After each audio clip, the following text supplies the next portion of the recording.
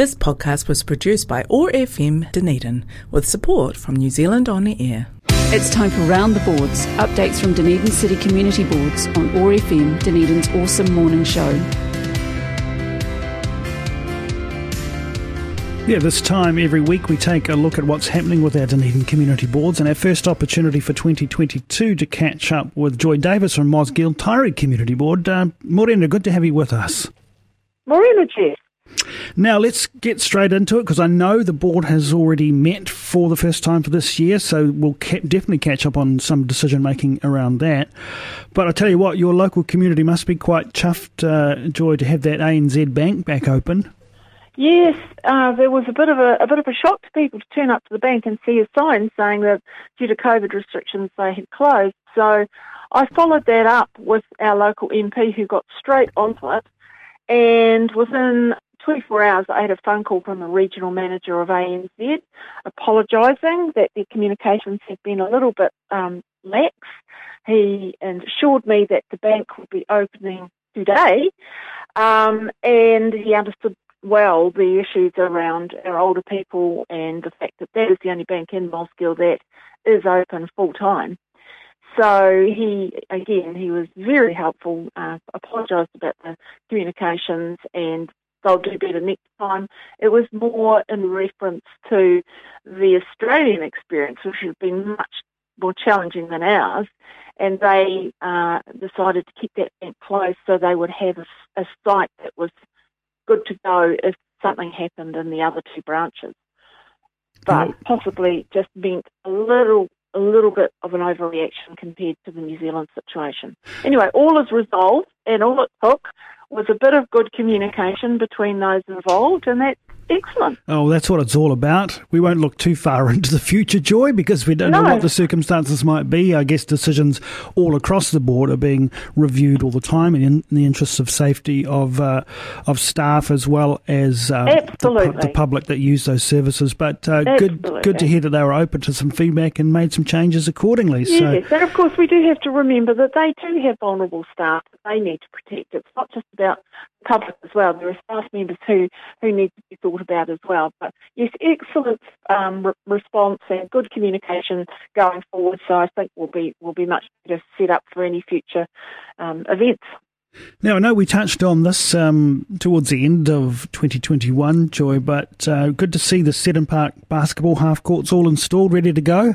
Yes, and it's getting plenty of use. So it's a great facility. I was popped around there to have a little meeting. There's a couple of shrubs around there that Parks are going to trim back for us, just a bit of health and safety stuff. And honestly, the hoop goes up and down depending on the age and size of the person using it, and it's very, very light, simple to operate. So it's a tremendous facility. So even the smaller members of our community can go in there and shoot a few hoops, and then when the older kids come along, they can ramp it up and go a bit higher. So great thing to have. It's turning into quite a nice little, well, it's not a little park because we've got the velodrome there, and we've got there's a little park right beside it, and there's a lot going on there, so it's a great park. Yeah, great to see in our communities a few more of these things popping up, Joy, these things that actually encourage us to get out and to get active, and goodness knows you don't have to be a basketball expert to enjoy a bit of a throw around of a ball and on a half court like that, and reflecting that getting outside and getting some fresh air is good for us for physical reasons and for mental health reasons. Absolutely, yeah. So it's really good to have that. Now, that was in response to feedback from surveys that Parks had done, so excellent. Still some decisions to come from our Dunedin City Council about some of the major developments to one or maybe three of our other parks across the city. We'll hear more about that in May, and we'll talk about May in a moment. But your board met for its first meeting for 2022 last week. Joy, tell us what arose and what was dealt with. Well, we did have a very interesting chat with the representatives from the Otago Regional Council in relation to the changes in school buses and the pressure that's been putting on the bus system. It's an ongoing conversation. They're fully aware of the difficulties. There's multiple facets to consider here. There's only so many buses to go around, and there's timetabling issues, and they have had observers out trying to get the data they need to try and be as efficient as they can.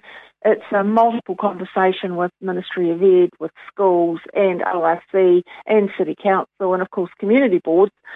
So I think there's a lot more dialogue to be had as we explore this. They are fully aware of the challenges that some students have had and are working as hard as they can with the resources they've got.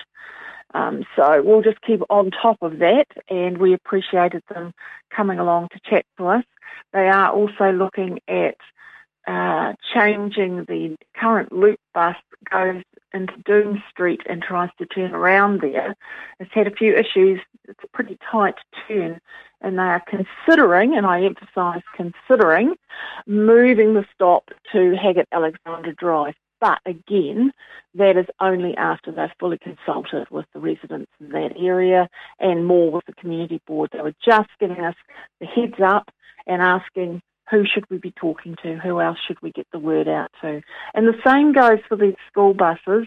They're very keen to hear feedback on that. So if people want to come through board members, or if they want to contact the transport people at ORC, then they would welcome their feedback. They're just anxious to cover the whole spectrum of people. All right. Well, no doubt we'll touch base on those issues as they progress through the year, Joy. Yes. And the other bit of good news we had was the Celebrating Excellence Board project, which has been on our books since last triennium and has been held up with 2 COVID lockdowns and then funding being allocated for other worthy projects. But at our board meeting on Thursday night last week, we were able to get that across the line, and we're very grateful to Parks, who are coming to Parks Department of Dunedin City Council, who are coming to the party with us and helping with the installation costs. So that's a big help. As you know, our funds are not extensive, and it's great to have some support there. It'll also tidy up an area of the park that needs a bit of a freshen up. So Brilliant. That's a win all round. All right, great, because that's a long time you and I have been talking about that, so it's great to see some progress there. It certainly is. Yes. Something else that came out of that too was in that area is the Senior Citizens Hall, which is jointly run with St John and the Taieri Connect people. And they've had some vandalism on the new double glazed windows they put in. We're following up with that with them and trying to, they're going to improve their lighting, and we're asking council what they can do to help with lighting. They've already made some changes around the library area. And we've just encouraged the folks to submit to council themselves on this issue so that it can get, fully on board in their budgets and works programs and things. Good to hear. And I think it's important that we take up all opportunities to have our say on matters that are of importance to us and to our communities.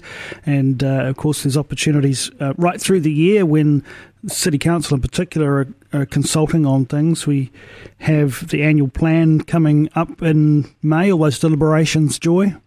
Yes, I'd really encourage people to make a submission, because councillors really do take note of the volume of submissions that come in. Recently, a gentleman rang me with a concern, and his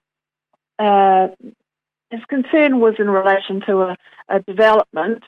He then, I put him on to the people to talk to. He then wanted to come and speak to the meeting, but unfortunately it was a Zoom meeting, and the gentleman concerned didn't have the technology. So what staff did was suggested he write down his concerns. He popped along to the library, and the library scanned his letter and sent it to us, and I have now sent that on to the appropriate council department.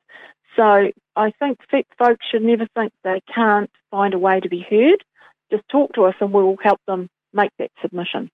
Well, that's really interesting to hear, because we do have an ongoing concern that some people are being a little bit left behind by the digital wave, as it were. So yes. Good to know that with that usually there are ways around this, and there are places that you can go to help facilitate getting your submission in, whether it's in person or otherwise. If a person doesn't have that kind of technology, if they ring 477-4000, they will take the submission for them and read it back, I believe. But just talk to the customer services people and explain your predicament, and they will advise you as how best we can help the person make the submission.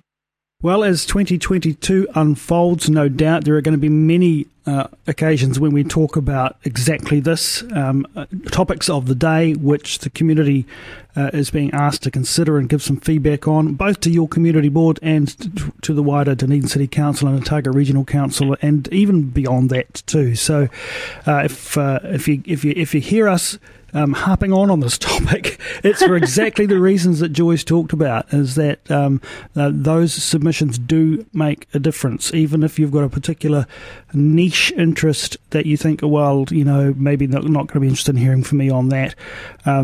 It all goes into the mix and helps to better inform all the people who are making the decisions on your behalf. So that's what it's all about. Absolutely. This is a big city, 130,000 people across a wide geographical area with unique communities in each part of it, and we can't expect 15 councillors to just be on top of every issue that's going on. They rely on community groups, place-based groups and community boards to be their eyes and ears and send that feedback in, and we will send it on. Elected members will get it to the right department for people, or help them get to the right department. All right, Joe, that's a brilliant note to leave it on for our first discussion for 2022. We look forward in a few weeks' time to catching up with the Mosgiel Taieri Community Board again. Absolutely. Thank you for the opportunity, Jeff. That was Round the Boards, updates from Dunedin City Community Boards on OAR FM, Dunedin's awesome morning show. For more information about Dunedin's 6 community boards and contact details, visit the Dunedin City Council website, dunedin.govt.nz, or phone 477 4000.